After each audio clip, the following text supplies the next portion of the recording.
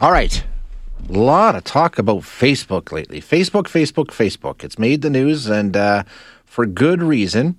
As you know, it was down for a good chunk of yesterday, and that caused no ends of consternation for a lot of people. But it all follows a real spotlight being put on the company and the way that they operate and the way that they do things, thanks in large part to a whistleblower who was on the air with 60 Minutes on Sunday night.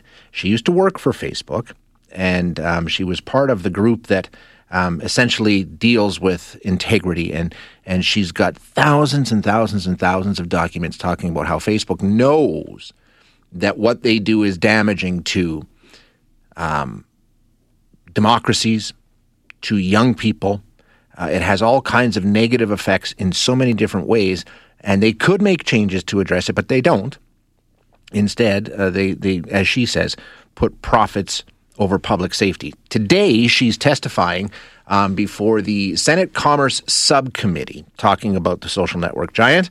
And she says that Facebook needs congressional oversight and they need to be held accountable. But I'm here today because I believe Facebook's products harm children, stoke division, and weaken our democracy. The company's leadership knows how to make Facebook and Instagram safer, but won't make the necessary changes because they have put their astronomical profits before people. Congressional action is needed.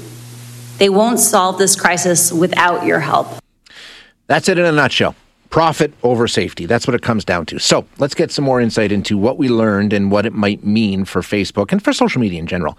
We are going to chat now with Dr. Anatoly Gruzd, who is a professor and director of research at the Ryerson University Social Media Lab and the Canada Research Chair in Social Media Data Stewardship. Doctor, thank you so much for your time this morning. I appreciate you joining us. Good morning. Now, for people who have followed Facebook, and this wasn't necessarily a revelation, what we're hearing from these whistleblowers. We know this has been an issue that's dogged Facebook for a long time, but just in response to what we're learning through this whistleblower and her Senate testimony today, sort of fits the pattern that we expect from Facebook, right? Just like you said, I think those reporters and researchers who follow those issues, data privacy issues, the prevalence of hate speech on some of these platforms, the spread of misinformation, those are not new issues to us. What is new here is the fact that the person who used to work for Facebook essentially leaked some of those internal documents and internal research showing that potentially negative impact, how the platform has potential negative impact on our society in those different areas. So I think having that additional kind of internal-only information really makes the argument stronger for some sort of regulation. And that's the tricky part. Like the evidence that she's producing, Facebook is fully aware of the damaging impacts that it has in terms of democracy, violence, division, body image problems for young people. They know this. They say they only action about 3 to 5% of it. So can we rely on them at all for any form of self-regulation? Well, I think we had time to see whether self-regulation mechanism would work. And every time we see Mark Zuckerberg saying that we'll do better, but yet they treating this as a primarily PR problem. So they would spend some money on fact-checkers, let's say, to help them curate and verify some of the posts on Facebook.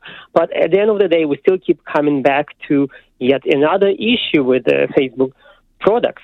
So I think we are reaching that point where when regulators will say enough is enough.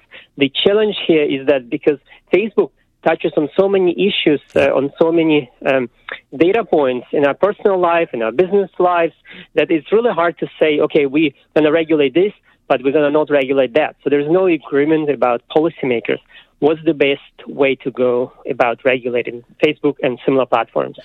And that really is the problem, Doctor, right? I mean, you're talking about a platform with 3.5 billion different users all around the world trying to regulate something that massive. Can it even be done? Well, right now there's a patchwork of different regulations around the world. And so we look at the data and privacy type of regulations. I think European Union is kind of leading the world with the strongest data protection for users. Eventually that deals with how the user data is being handled by platforms like Facebook, who can have access to it, and so on. So we see some countries, following the lead of European Union, enacting similar regulations, but there is largely no agreement about other issues, such as how do you content moderate, or do you content moderate platforms like this? And that issue emerged especially during this pandemic, where you have groups propagating misinformation or politicizing issues like vaccination, mask wearing, and spreading various conspiracy theories. So they would argue that this is their right for freedom of speech, express their opinions on platforms like Facebook.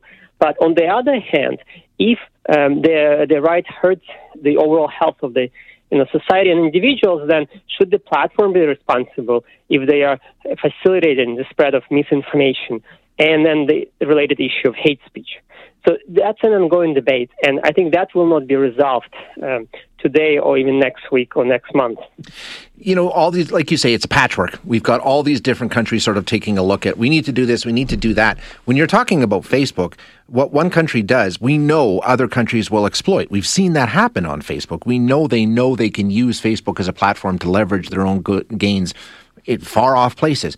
Do we need some sort of a global entity? I don't even know what it would be to sort of say, if you're going to operate like this, these are some of the rules. Well, it is a hard question because we have enough of different bodies and different organizations that either advise Facebook and similar internet entities, or put out policies and protocols. I think it's about coordination, but in some regards, it's actually about policymakers educating, informing themselves about the issue at hand, and taking a next step to actually providing actionable legislation. Facebook actually did say they want to be regulated because they want to have the roadmap. So this way they're not being accused every time they do something that it's, you should be regulated. They say yes, knowing that that they actually have resources to follow potential regulation in data and privacy or other areas. But it may actually hurt their competition, maybe startups in the same digital space who might not have resources to follow all those requirements. So when we talk about regulations, we have to consider the overall kind of digital system, not just Facebook. Like you say, Facebook wants some regulation. They want some sort of rules. Here's the question. I mean, in terms of liability, Facebook carries none, right? I mean, it's a platform that they provide. Can they be held responsible for any of? I mean, she has documentation that it was used to help coordinate genocide in Myanmar. We know that it's been used to carry out all kinds of illegal and criminal activity. And I mean, is Facebook in any way liable for that? Not as far as I know, and I think a lot of it has to do with this argument of freedom of speech and allowing not holding websites and other platforms responsible for what content individual users post. And Facebook's been saying from the beginning they are not the publisher, even though in many aspects they do act like a publishing platform, but they don't want to be classified as a publisher because it would put a liability in their hands, and because they will have to spend more time and resources to actually verifying, validating, and moderating certain content, and they don't actually want to do that. So right now there's that openness that they operate in, but I think now that we're realizing that how platforms at that scale, social media platforms at that scale, can impact all different aspects of our society, I think regulators will finally will see the need to update different policies to finally be equivalent to what's actually happening in the world. And you think that's possible? Like, map that out for me. I think we're starting to see more and more recognition that we've got a major, major problem with our society based upon Facebook, and we need to do something to sort of stem the tide. We've got lawmakers involved. We've got Facebook involved. How do you think this moves forward? What do you expect to see? First of all, we're talking about Facebook because they're the largest platform, and in Canada they're number one. But other platforms also I want to mention kind of implicated and also perpetuate some of those problems we're discussing today.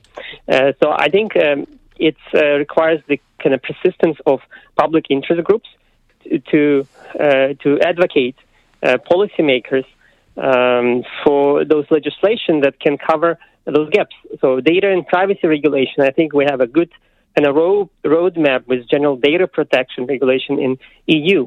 And in Canada, actually, there has been a number of discussions and proposals to update our Digital Privacy and Data Protection Act. But, of course, because of the election, everything has been delayed. So hopefully that discussion will be back.